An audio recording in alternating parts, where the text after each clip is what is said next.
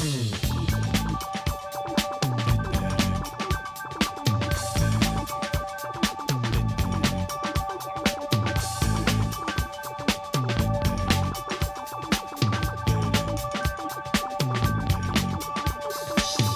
you may find yourself living in a shotgun shack. And you may find yourself in another part of the world.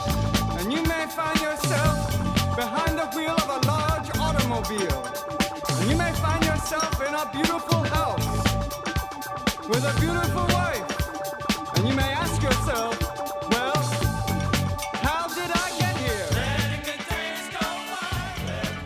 Hey, what's going on out there, folks? Welcome back to the Rotobaum Podcast. Pete Davidson here on a Saturday. So we're talking DFS, taking a look at the Week 11 slate on DraftKings, and it's quite a slate, man. It's one of these weeks where there's so many different ways you can go. I've called it like a big sky board a couple times. It's definitely that kind of week where it's tough to take it all in, and some of you may have noticed, I don't know if it gained any traction, but I tweeted out a sort of a cryptic tweet that said, consider everything before deciding anything, which is my typical kind of sweep the corners mentality, which I really like to have when I'm looking at a DFS slate. I really like to look under every rock and think about every contingency to the extent that I can.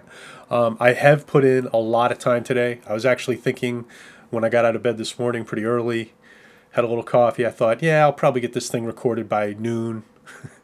I'm just barely getting started recording now. Well, I'm just getting started, not barely.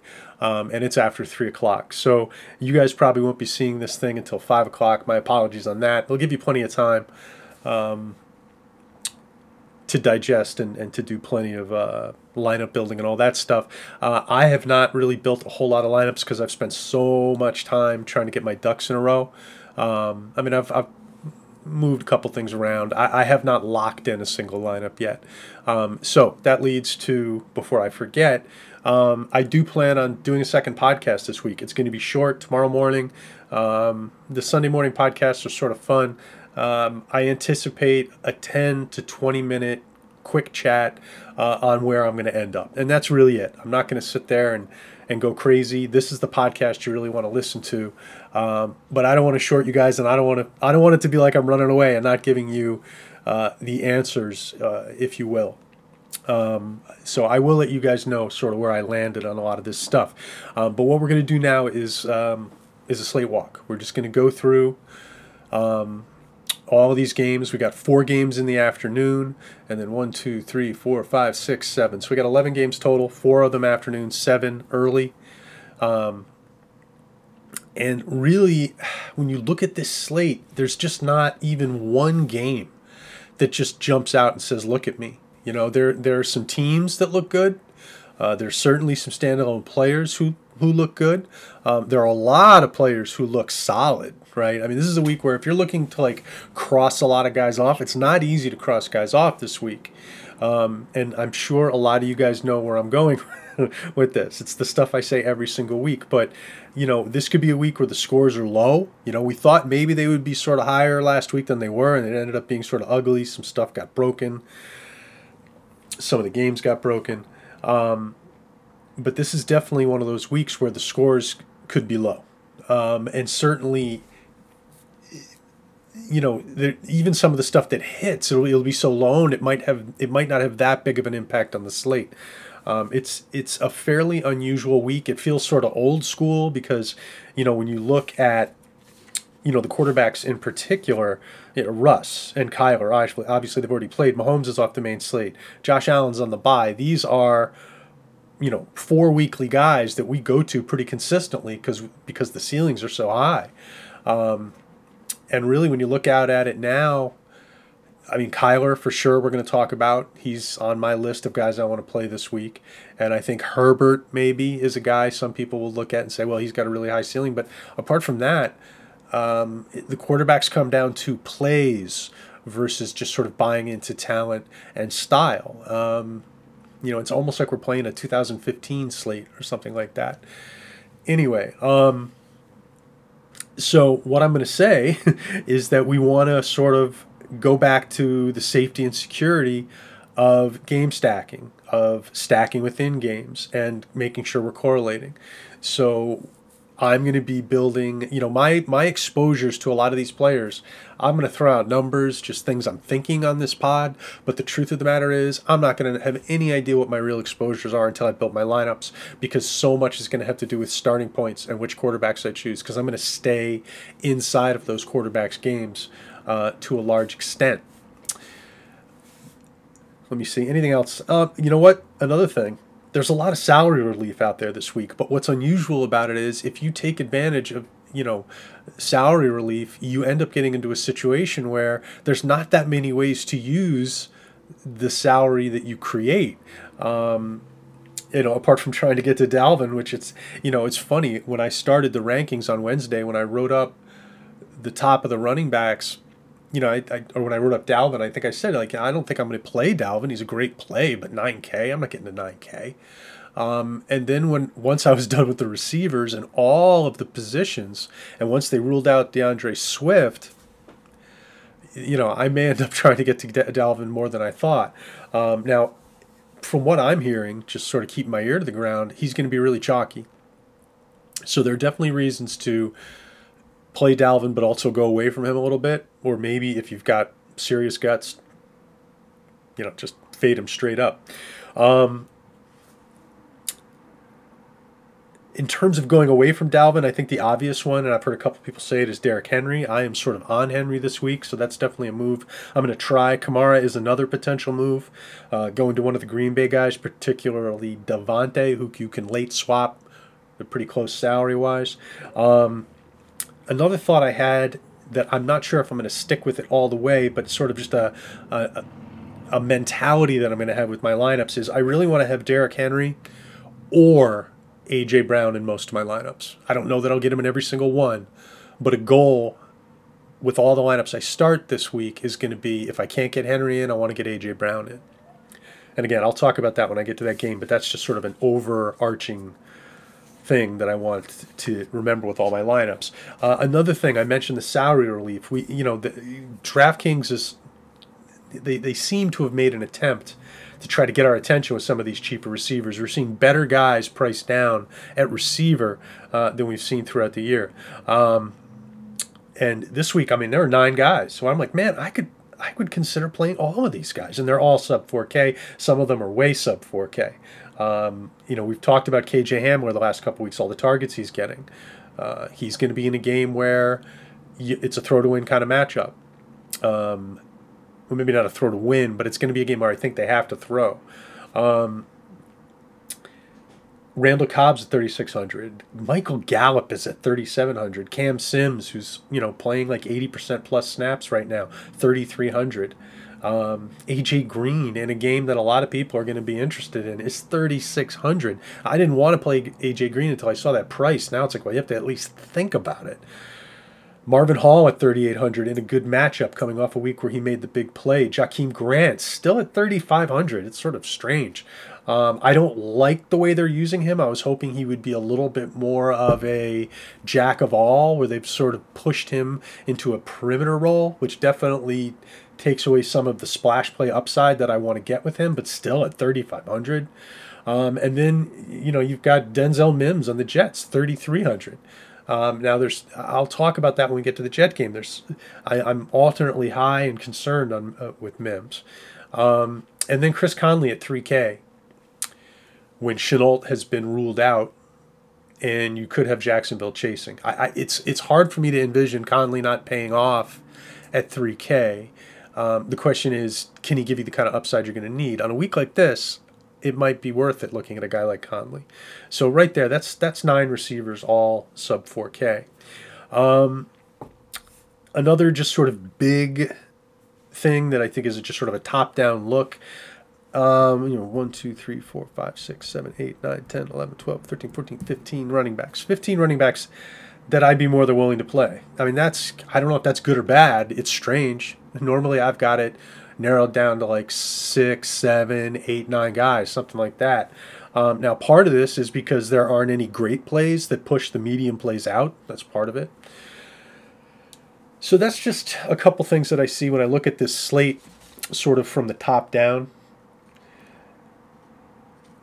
Now, I think we want to be greedy as always, but I also think this is a week where we want to sort of be predatory, greedy but predatory, And when I say meaning I'm not really worried about, like, sometimes we're looking at opportunity cost. I'm much more focused on the prize, aggressive, predatory. So I'm not. If you sit there and worry about what you're not doing on a week like this, you can just sit there and worry all day because there's so many things we're not going to do. You could play mass entry this week and be worried about not being in on some things. Now, another factor here is while it's important not to worry about what we're not doing, this is also a week that you don't have to worry too hard about what we are doing from the standpoint of it being chalky. We talked about Cook; he'll probably be chalky, but I think the fact that there's so much you can do, I think we're going to see the field centering on particular plays less than normal. Maybe some of the Pittsburgh receivers, they're safe. A lot of people will be talking them up. And certainly Cook, some of the big names. But this is a week where you can go just about anywhere, and I think that's going to keep the chalk low. Now, Taysom Hill on FanDuel obviously is a whole other thing.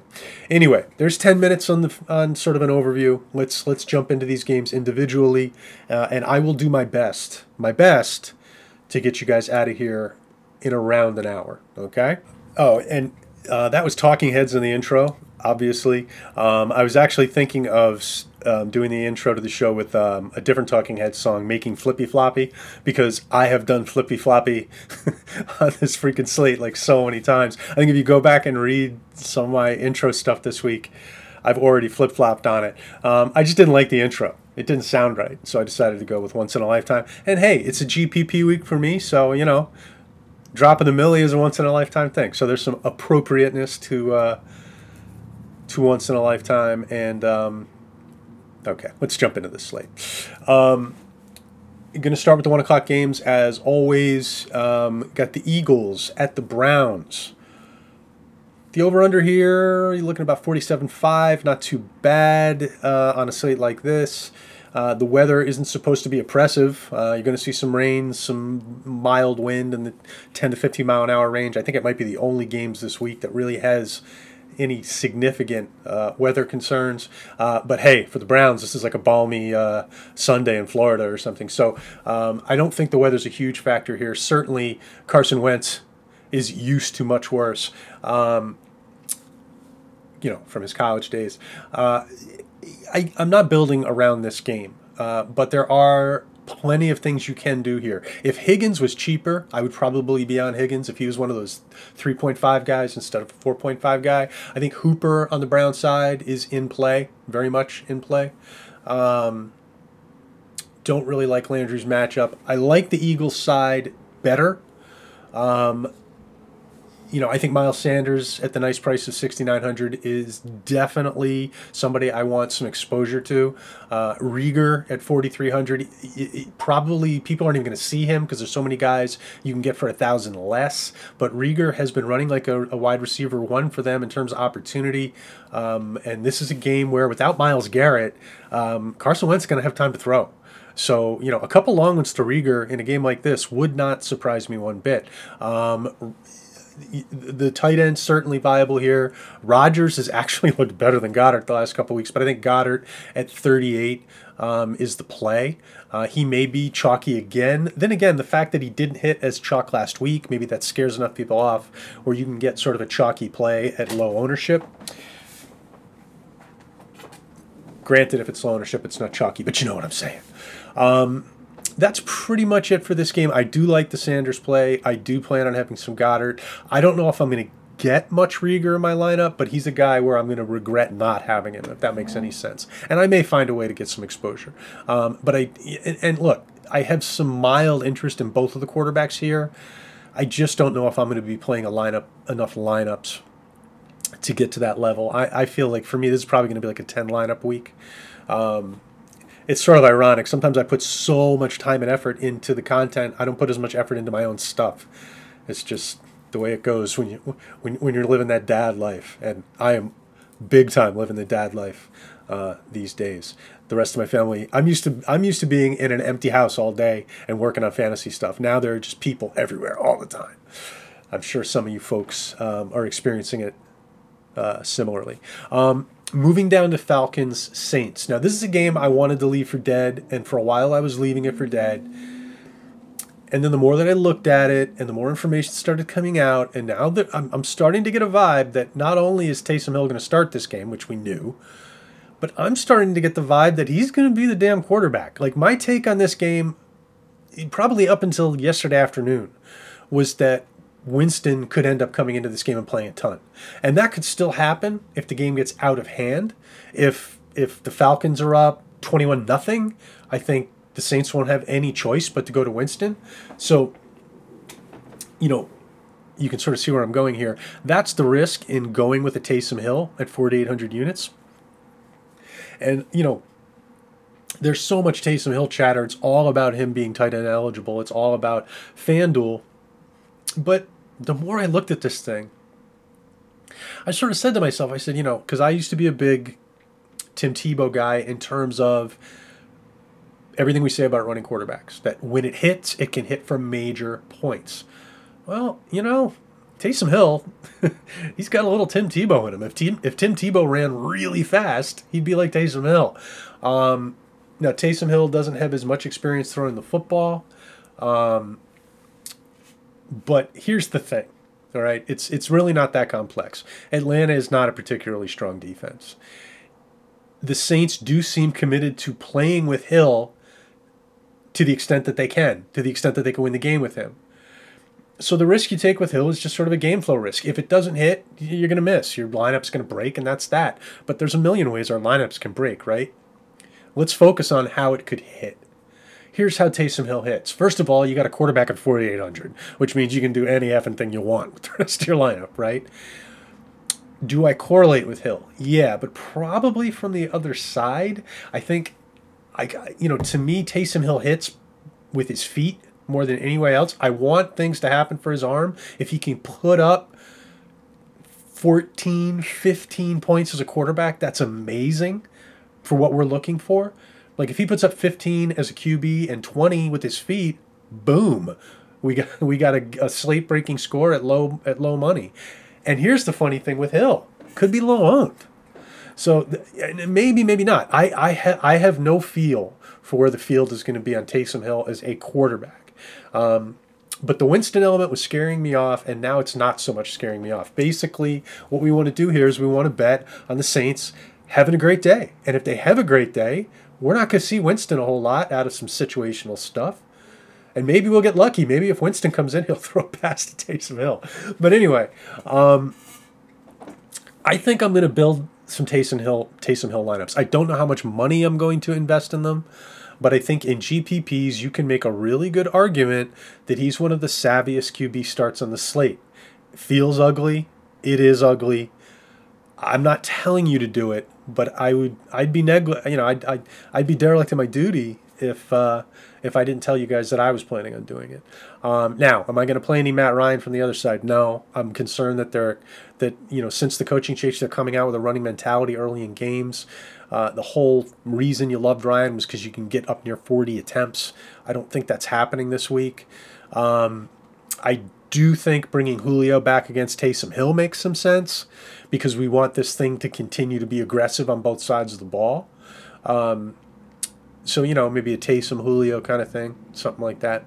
I'm going to keep kicking this thing around. But, and maybe just naked Taysom Hill and get out of this game and stack some other things. You could do non-QB stacks in several other games with Taysom Hill. So I've already spent more time on this game than I planned, but I really do think that Hill has to be considered at this price. He's an outside-the-box player with a foot-point floor who's meeting Sean Payton, an out-of-the-box play caller, who paid this particular player large. So we can sort of see how this works. Excuse me. And I really do think that it's worth taking a shot with this in a GPP. You don't want it anywhere near your cash. Unless you really want to live dangerously. Okay, let's move down to the next game. And this next game is one of the games that, I do have a desire to stack this game. It's not, it's just not quite where I want it to be. And the Washington defense is a little bit concerning to me, but, I talked about it on Thursday. I think Burrow is just a good play this week in general. He is, I think, maybe apart from conceivably Taysom Hill, the best, price considered play at quarterback this week. Obviously, he's very easy to stack. You just go with Boyd, Higgins, both of them. You want to get really funky, you can play around with A.J. Green. And really, you could stack with Gio as well. So you could even do Burrow, Gio, and both receivers if you really wanted to get crazy. And then on the Washington side, there's all kinds of ways to bring back a player or two. McLaurin at 6,900, you get the nice price and you get a great matchup here. As I talked about earlier in the week, I just don't see how the Bengals cornerbacks can handle McLaurin. And then Logan Thomas, I think, is a really good play here as well. He's priced way down. His playing time, I think he's been off the field one snap in the last 2 weeks, something like that. And we've talked about the evolution of Logan Thomas. They've sort of figured out how to use him. His athleticism is more just good, big hand-eye coordination kind of guy. He's not so much a speed player, and he's certainly not a quickness player, but he is athletic. And I think they're starting to figure out how to use him. And I do think that, they get down near the goal line, it's probably either going to be Gibson or Logan Thomas. And this is a game where Washington should be able to move the football. So I think Logan Thomas, you should be looking around 7 targets in this game, maybe more if we're lucky, I think, just based on the way they use him and based on what's going to be available this week. And then I think if they spend a fair amount of time inside the 20, he's got a good chance to score. So a real nice combination of value and some ceiling at a position that doesn't give you much of either one. So this game is stackable in both directions. I am less on the Alex Smith side for fairly obvious reasons. I just think Burrow gives you a lot more ceiling, plus you get the potential for foot points. So I really do think this is a good game to get involved in. Both teams play fairly fast, so we have a good chance of this game having a high play total. I think I got this from Graham Barfield, but the Bengals 76.9 plays per game and Washington 69 plays per game. Both of them inside the top 10 in terms of those numbers. So this game has a lot to like about it. And it's, the real question is, are they going to be scoring touchdowns? If there are a lot of touchdowns in this game, oh man, you could really do well here. So I'm going to be playing some Burrow stacks. I don't know how many. I don't know what percentage of my portfolio it's going to be, but I'm going to have some of them. I will be bringing back WFT players in all of them, and I will have at least 2 Bengals with Burrow on all those stacks. Anything else I want to hit in this game? Nah, let's move down. We're already losing control of the time factor here. You get the Lions at Carolina. I was so in love with Swift in this matchup, as you guys know. Just breaking my heart that I can't use him. It's killing me in a couple leagues too. But Swift out does create some interesting side angles, I guess, is the way to put it. First of all, it's still a great running back matchup. It's a great running back matchup. It's Carolina. So the game looks way ugly, right? You could have an emphasis on Mike Davis and Adrian Peterson.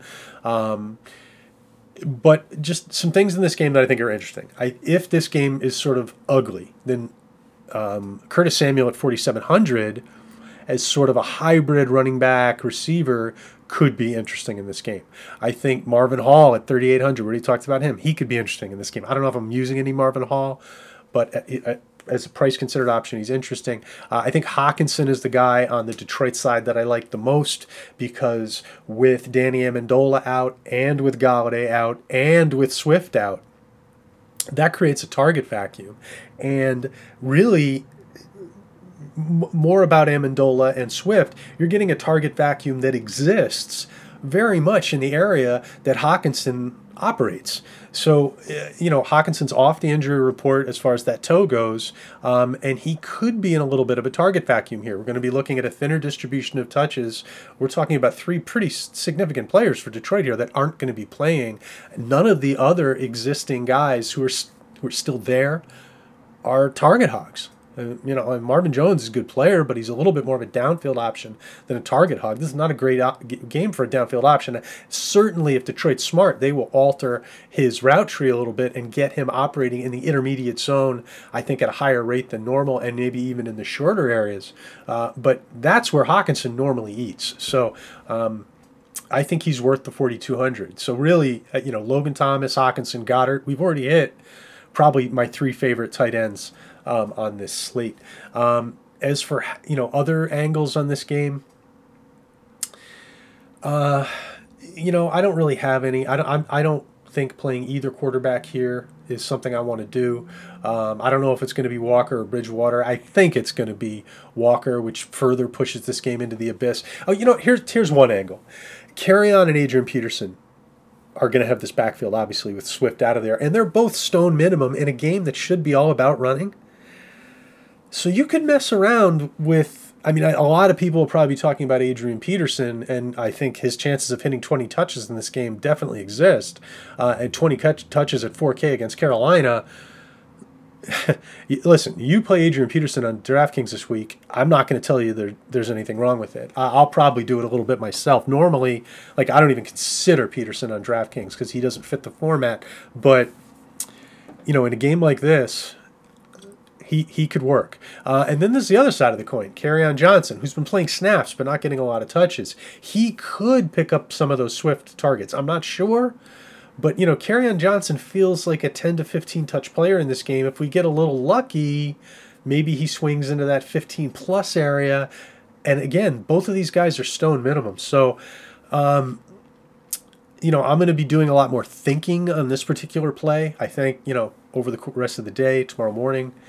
But, the odds of none of the Detroit running backs paying off are low. One of them almost has to pay off. They almost have to.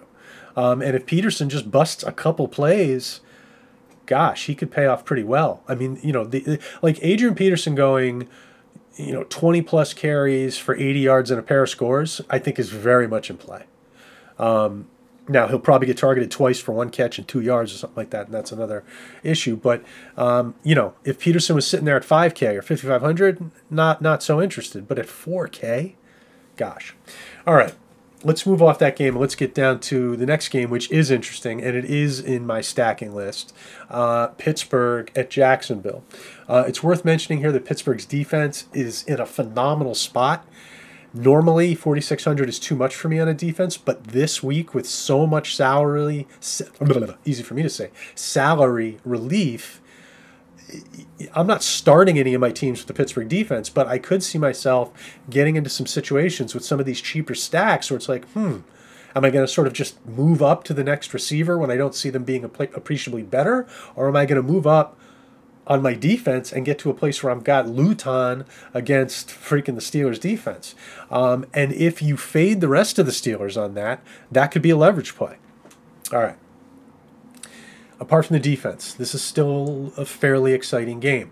If you want to go contrarian, you could play Robinson in this game, James Robinson, just because he's going to be getting tons of touches.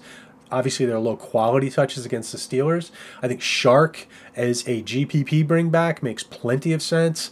He is not hugely expensive, but for me, I think Cole or even Conley makes more sense. Conley all the way down at 3K.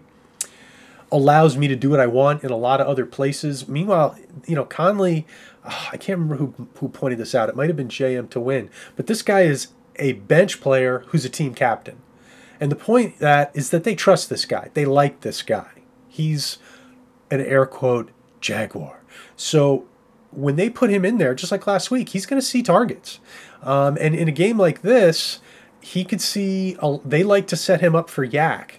So, I definitely think, at the very least, in game stacks with the Steelers, I think Conley makes sense as a bring back. If you want to be a little more ballsy and go for Shark, I think that makes plenty of sense. Keelan Cole, sure, you could do that too. I think Cole's a little bit more likely to get caught up in the bad matchup. That's just my guess. And then on the Pittsburgh side, I think this is a week where you can play Big Ben. I mean, it really is. Let me see here. Pittsburgh at Jacksonville. I'm sorry, I just don't want to quote Big Ben's price and then be wrong. He's at 6,700. I knew it was high. But really, it's not hard to get to Big Ben at 6,700. In fact, it's easy. His receivers, they're not priced down, but they're certainly not priced up. I'd say they're lower than they should be. And you want the guys with the upside here. So if I was doing a lot of lineups, I would probably play like all the potential stacks. Like I would do Juju, Deontay, Juju, Claypool, and then Claypool, Deontay. I don't know if I'm going to have that many. Ebron is sort of the sticky problem here. If Ebron has a big touchdown day, catches a couple, could screw you over pretty good. But when you look at the way Pittsburgh has been throwing the ball, they've been throwing so much more the last couple of weeks. I don't really see that changing in this game environment until they get into the fourth quarter. So I like the Big Ben stacks. The one I like the most is Claypool, Deontay. But, I save more money that way. And I just feel like those guys have a little bit more big play capability based on their usage. Not on talent. Juju's got all kinds of big play capability. He's just got the lowest ADOT right now. They're using him in a way that takes upside away from him. I know a lot of people are sort of knee-jerk blaming Juju for that, but Juju's in a weird situation. He's got two other younger up-and-coming receivers who are both seriously talented and have specific skill sets. So, he's sort of the glue guy of this group because he's been around the longest and knows the scheme the best. So, anyway, I'm probably looking at Ben Claypool, Deontay, bringing back Conley, but I will mix that around a little bit. And I really do like this game, just in terms of stacking it for DFS. Moving down to the next game. Oh, you know what? Let me. Did I miss anything in that last game? No, I got it all. Sorry. So moving down to Titans at Ravens. So before I really even started doing my research on this game, I like this game just from the standpoint of there's a lot of competency. You got good coaching staffs. You've got a lot of offensive talent on both sides of the ball. This game's going to have a disposition. It could be ugly. It could be crazy. We just don't know. So I want to stack it and hopefully, get some wind in my sails from this game. The thing about this game is you really have to dig into the details in terms of what's going on this week. And now Calais Campbell's out, so that's pretty big. Brandon Williams, nose tackle, he's not going to play. Doesn't look like. So Derrick Henry's matchup gets a whole lot better right there. And this is a defense he has had some success against before. So I'm very willing, as I said earlier, to use Derrick Henry. Meanwhile, the Titans have protection concerns with no Taylor Lewin and with, journeyman, Dennis Kelly on the other side where Jack Conklin used to be. So they need to run the ball so, the Ravens can't pin it back. They still have some pass rushers over there. So it seems to me that they're going to be able to run and they need to be careful about the way they pass. And then another thing that I looked at, if you look at A.J. Brown's two big games where he's got touchdowns and he went over 100 yards, both of them, I think they came against the Steelers and the Bears, also teams that were getting after Tannehill very well. So, and sometimes when they have issues with pass protection, what they do is that they get the ball to Brown and hope that he can do things after the catch. So with a lot of people looking at Brown coming off a terrible game last week, coming off a terrible last game against this defense, I think a lot of people are going to be like, no way am I playing A.J. Brown here. He's expensive. That's why I came up with if I'm not playing Henry, I think the reason Henry doesn't go off is because Brown is going off. That's just sort of the quick and easy way to explain it. And I think some people won't hit that because they're just gonna do a quick fade on AJ Brown again, because last week was brutal and his game against the Titans was brutal. But the game script in that game had a lot to do with why he never really saw any looks. I don't remember how many passes Tannehill threw, but it was like 10. It was terrible. It was a weird game. So I think that the degree to which people will be fading A.J. Brown this week is way past the level to which they should be. So I'm going to want one of the big chips on the Tennessee side. On the Baltimore side, and this is where it gets interesting, if I'm not using those guys as one-offs, and I'm willing to use them as one-offs. You're going to need some this week. But I'm willing to play Lamar this week, more than willing. I want to. The question is, how do I play Lamar, right? Do I stack him? Do I play him naked? Do I correlate with just naked Lamar and then bring back Tennessee players? My instinct was actually maybe to do that because obviously Hollywood Brown has just been like non-existent, and so is Andrews, right? And in this game, Andrews has a good matchup. Hollywood Brown may have a great matchup. The Titans are down. They don't have good cornerbacks. They're missing their top cornerback. Jadeveon Clowney's not going to play. Jadeveon Clowney is not going to play. So this is a really good matchup, I think, for Baltimore offensively. It could be a get-right game for them. And that's why I think this game really works well as a game stack. So I don't know how much Lamar exposure I want. Obviously, he's been shaky this year. But the good news is I don't think a lot of people are going to be on him. He's priced down. And we're looking for things to do this week, right? So, I don't know if I'm going to stack this game with Tannehill or not. I don't think I am. What I think I'm going to do is play Lamar lineups, bringing back Henry in one, maybe A.J. Brown in another, and then play a naked Lamar and then a double stack Lamar. I think that's probably what I'm going to do. Maybe I'll play Lamar with Hollywood and put in a different, cheaper tight end for Andrews, depending on how the build is working out. But I definitely want to get this game into some of my lineups, and I want it as a stack if I can get it. Well, I want to make sure I've got some game stacks on this game because this game could go off. Speaking of games that could go off, we've got the Patriots at the Texans. Patriots a road favorite here with 25.75 implied total going up against a 23.25. So, this game is nearly 50 points. In theory, this would look like a good game. You've got two teams. Neither one of these defenses playing particularly well. The obvious concern here. And by the way, at least in the passing game, the Patriots have a very thin distribution of targets. So, like the Cam Jacoby stack obviously is in play. You don't need me to tell you that. Sony Michel has been activated, which means now we're dealing with 4 running backs. So while I was thinking about maybe a rec stack or maybe working Harris into my mix in some way, I think Sony makes that even harder. This could be like a 4-headed backfield, God knows. So I'm probably going to avoid the Patriot backs, whereas yesterday I don't know if that was really my intent. On the other side, obviously Watson is playable.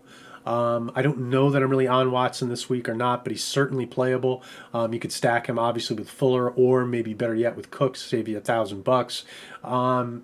Like I mentioned earlier, Cobb would be in play in this game. Duke Johnson at 5,400 I think is absolutely one of the running backs I'm going to be looking at this week. And there's a lot of ways you could sort of start a lineup out with a stack in this game. Cam, Jacoby, Duke, Cam, Jacoby, Cooks, Cam, Jacoby, Duke, and Cooks. You can obviously work Fuller into that mix. There's a lot of good ways to play this game. And what really is going to happen, I think the only really risky one is Fuller, because Fuller has the look of a guy that Belichick may try to give some special attention to. But apart from that, I like him, and it's not priced to the roof. But the big thing we need to watch here is the game environment itself. We really need Houston to score. If Houston come and score, then like this whole thing could sort of open up, like a whiskey with some water in it. It just change the dynamics completely, opens up possibilities. And the Patriots really struggle in the red zone, but the Texans are very charitable down in the red zone. So, everything works here if the Texans are posting points, to me. The pace is going to become less of a problem and everything starts to work. Now, if the Patriots can run, hold clock, and the Texans aren't getting it done, we could have a really ugly first half, and even a good second half isn't going to save our tail. I really like this game, but I have concerns with the pace to the extent where I'm just not going to jump in with both feet. So what I am going to do is probably have, I'm not doing a whole lot of lineups. So, one Cam Newton stack would be like the equivalent of 2 or 3 on a normal week. I definitely am going to put a Cam lineup together. He's been looking good over the last couple weeks. Now, you could do like the naked Cam and then bring back some Texans, or maybe just do a one-off Cam. You could do something like that. But I'm really trying to stay within game environments this week. So probably I'm going to stack Cam with Jacoby. And the risk there, obviously, is that they don't need to throw. So I'm going to probably stack Cam and Jacoby, and then on the other side, bring back guys who I think can help ignite the fire. If Duke Johnson's playing well, that's going to force things to happen for the Patriots. If Cooks is making plays, that's going to force the Patriots' hand. And obviously, Will Fuller would do the same. So I like this game, but it's scary enough where I'm not going to let my whole week ride on this game. Moving down to Miami, Denver. Locke is going to play. I think the Miami defense at 3,400 definitely in play here, even though they're on the road. The backfield's going to be split this week, so I liked Ahmed at 4,800, but now with Breida coming back, I'm not so sure how much I want to do that, and Denver can defend the run. Lots of good individual plays in this game. The one that really pops out mostly for me is Hamler because he's cheap and he's getting the best matchup of all the Denver receivers because he works out of the slot. He's been getting targeted like 10 times a game. So I really think in GPPs, finding some room for Hamler makes some sense if you can fit him into the right lineup. Moving down to the Jets at the Chargers. I think the Chargers paying up to 4K could be a decent move here. Joey Bosa is back. The Jets cannot protect on the right side of the offensive line. That is really the big bugaboo for the Jets here. If they can handle Bosa, if they can just double team him, do some freaking thing, the Jets are in a good place here to throw the football. Flacco can play against a defense like this. The Jets receivers can get open against a defense like this. But if Bosa is all over Flacco, Flacco's dead. He's not mobile. He's not running away. He's not agile in the pocket anymore. So, the Jets offense is either going to work or it's not going to work. If it doesn't work, this game gets ugly. And then, LA is going to be able to run. Now, speaking of LA and running, the Jets, you can run on the Jets. It's not easy, but you can do it. Balaj is going to maybe even be chalky, which is scary to even think, let's say. I don't know if I'm going to play any Balaj at 5,600 or not, but he's in play. Henry's in play at tight end, 4,600, scored last week. His usage is good, but he's priced up at 46, Hawkinson at 42, it's sort of tough to play Henry at 46. And for Henry to really hit, he either just needs to have a dominant day or this game needs to go up because he needs to get his behind Keenan Allen and behind Williams. So that's like an added element for me that's not good. Now, will I do a Herbert stack? Yeah, I probably will because I think he's going to light the Jets up. Probably put him with Keenan or Williams, not both. And then bringing back Jets is easy. You can bring back Brashad Perryman. You can bring back Mims all the way down to 33. Those guys are both cheap. These are pretty good stacks that leave you plenty of money to do some different things with. I also think Pirine is a good cost saver at running back in this game. He's all the way down to 4,400 units. Probably is going to get about 70% of the juice. Moving down to... Wait, is there anything else in that Jet game? Crowder's back at 6,100. So so I wouldn't go willy-nilly rostering tons of Mims and or Perryman because I think Crowder, could end up being the target leader now. He's probably, we don't know how healthy Crowder is, but, he played about 66% of the snaps last week. He could get up to 80 this week, and that would hurt these other guys a little more. I do suspect, as we've seen over the last several weeks, pretty much all of the Jet targets are going to go to Crowder, Perryman, and Mims. We're doing pretty well on time here, actually. Moving down to Green Bay at the Colts. I'm a little confused by the spread here because I think Green Bay wins this game. I think Rodgers and any Green Bay player can be stacked with, the best big play guy on Indy, who's Nyheim Hines. So I like the Rodgers-Adams stack bringing back Nyheim Hines, and I like the Adams-Aaron Jones stack bringing back Nyheim Hines. You could, if you wanted to, work a cheap MVS into the mix. I don't know that the pace in this game works for me doing that. I think, if MVS has one big play in this game, we're probably getting lucky. But I do like the idea of playing Rodgers in this game. On the other side, I think Pittman is in play at 4,500. I think I mentioned that earlier. I just haven't seen enough out of Hilton to get involved with him. But the Packers are such a great running back matchup, especially when you throw in the passing game. They're really good in terms of giving up passing statistics to running backs.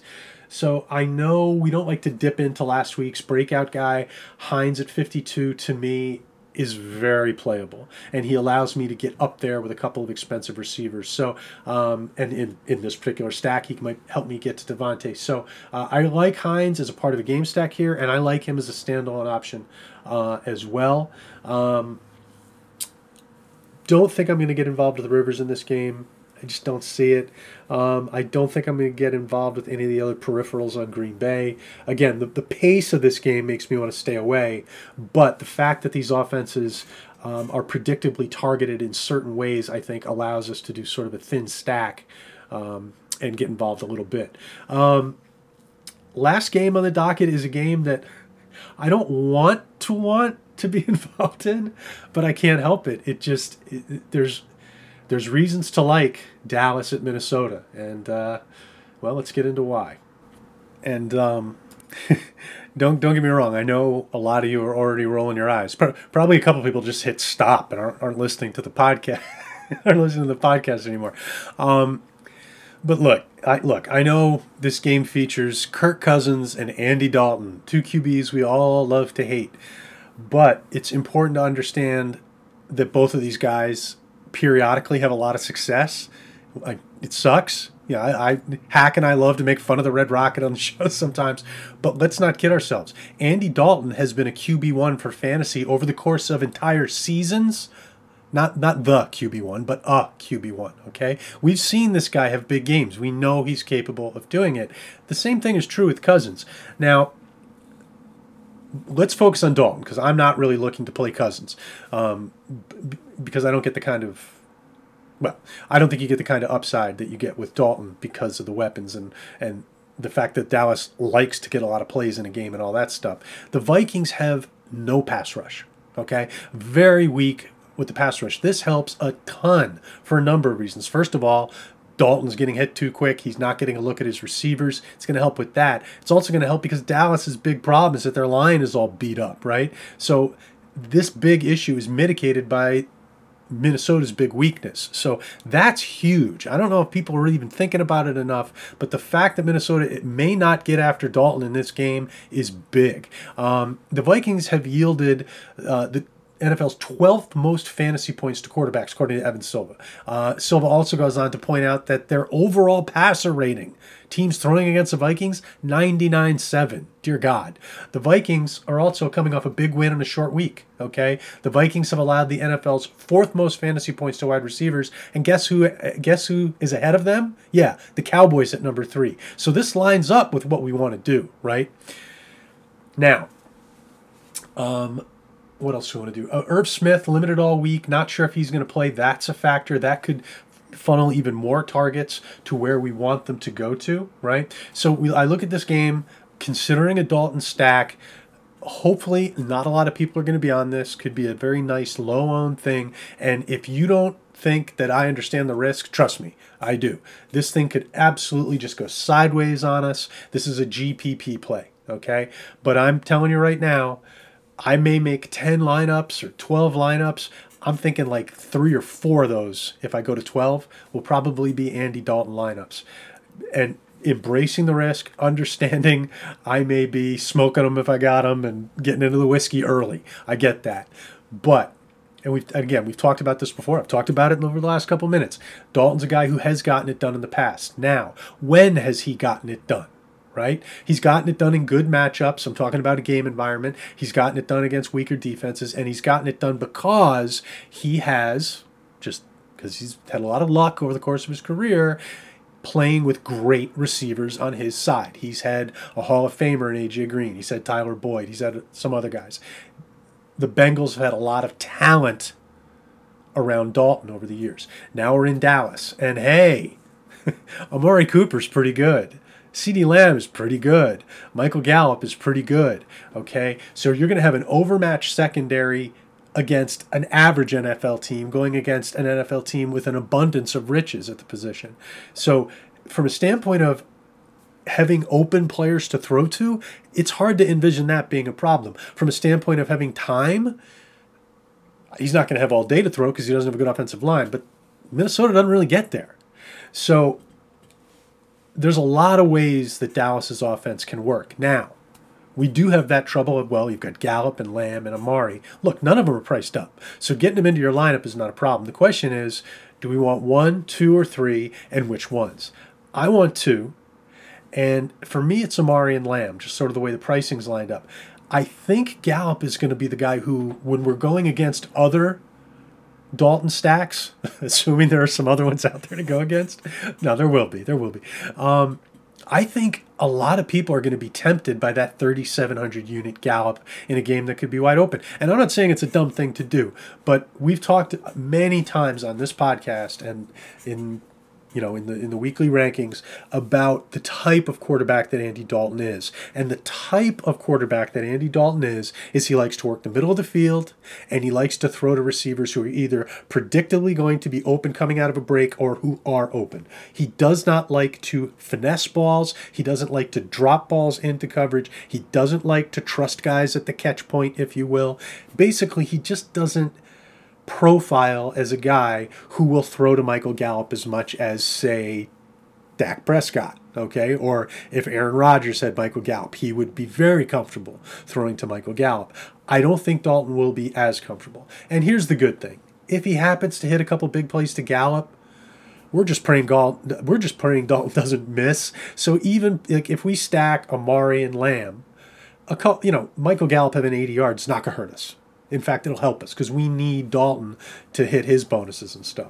So really,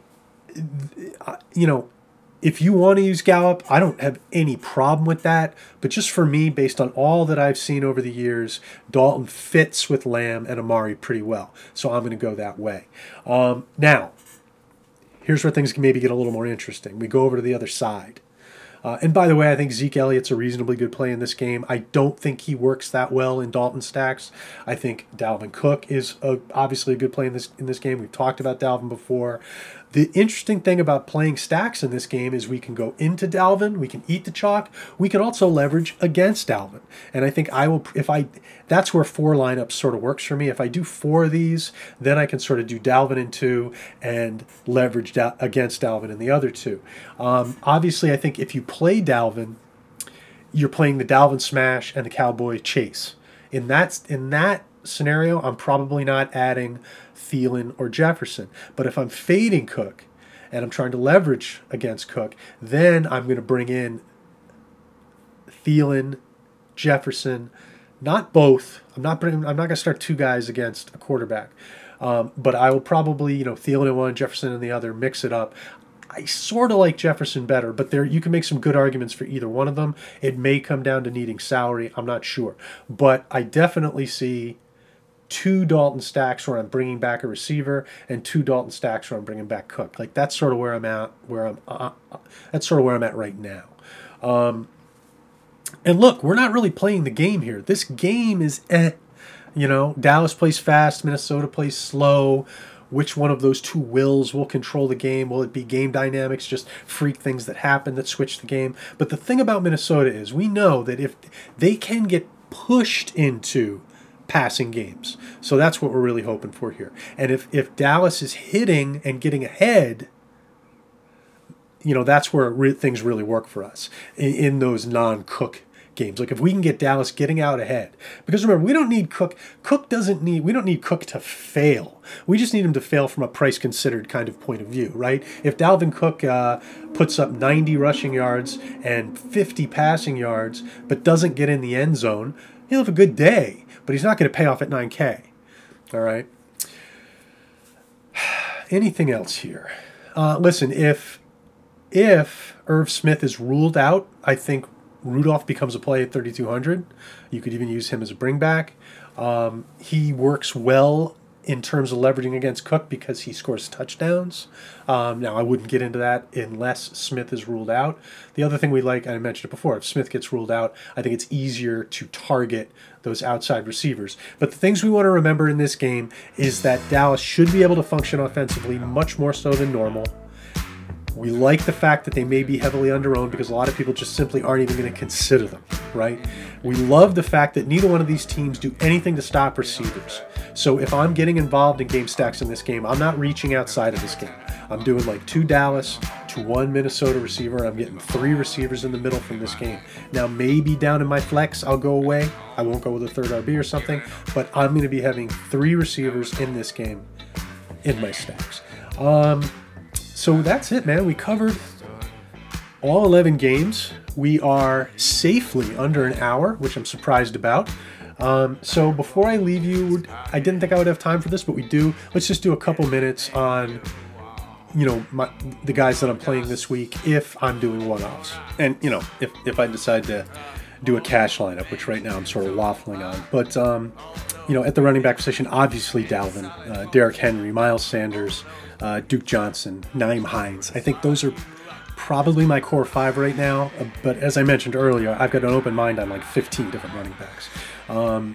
The tight ends, I think my 3 most heavily owned guys would be Goddard, Hawkinson, and then Logan Thomas as well. More than willing to work some Mark Andrews in there in certain situations, probably mostly as a stacking option with Lamar. When it comes to wide receivers, definitely on Deontay and Claypool. I like T. Higgins. I like Keenan Allen a lot. I like Brandon Cooks, especially from a price-considered standpoint. I think Rieger, I mentioned, is a guy who could pop at a fairly low number. Jefferson and Thielen for obvious reasons. I think Amari Cooper for obvious reasons. CeeDee Lamb for obvious reasons. Devontae Adams, mostly just from the standpoint of target share workload. I mentioned, we talked about the cheap receivers earlier in the show. And then as far as defenses that I'm focusing on, a lot of it will have to do with cost, obviously. But I think Washington football team has some defensive upside. Really like the Dolphins this week. The Chargers, if you can afford them, and the Steelers, if you can afford them. Those are the 4 teams I would say that I'm, most heavily focused on. So that's sort of a general wrap. I hope this podcast was worth the hour you spent listening to it. I hope it brings you closer to feeling good about your lineup construction this week. And now, when I'm done with this sucker, I'm going to get into my own. So thanks for listening, and we'll see you all next week. I am very much jazzed to get into the swing of things for Thanksgiving. Hack and I will be doing an extended show. I think we're going to be doing a 2-hour show on Thanksgiving in addition to tomorrow morning's show. Hopefully some of you guys will check that out. And again, as I said, I am going to be putting up like probably a 10 to 20 minute Sunday morning podcast just to cover the ground that I'm going to cover for the next 5 or 6 hours while I work on my lineups. I'm just going to sort of let you guys know where I ended up, where I'm at tomorrow morning. Because, once I finish tomorrow morning's podcast, that's where I spend 2 hours further messing around with my lineups and taking my Millie Maker winner and turning it into something else. But anyway, thanks for listening to the Rollerbomb Pod. Onward, upward. Don't forget to correlate and to do all those things that increase your odds of hitting. And hopefully I'll see you guys in the winner's circle tomorrow night. Giddy up. No time to rest. Risky business. For that blood. But never cover that mess. Let's go.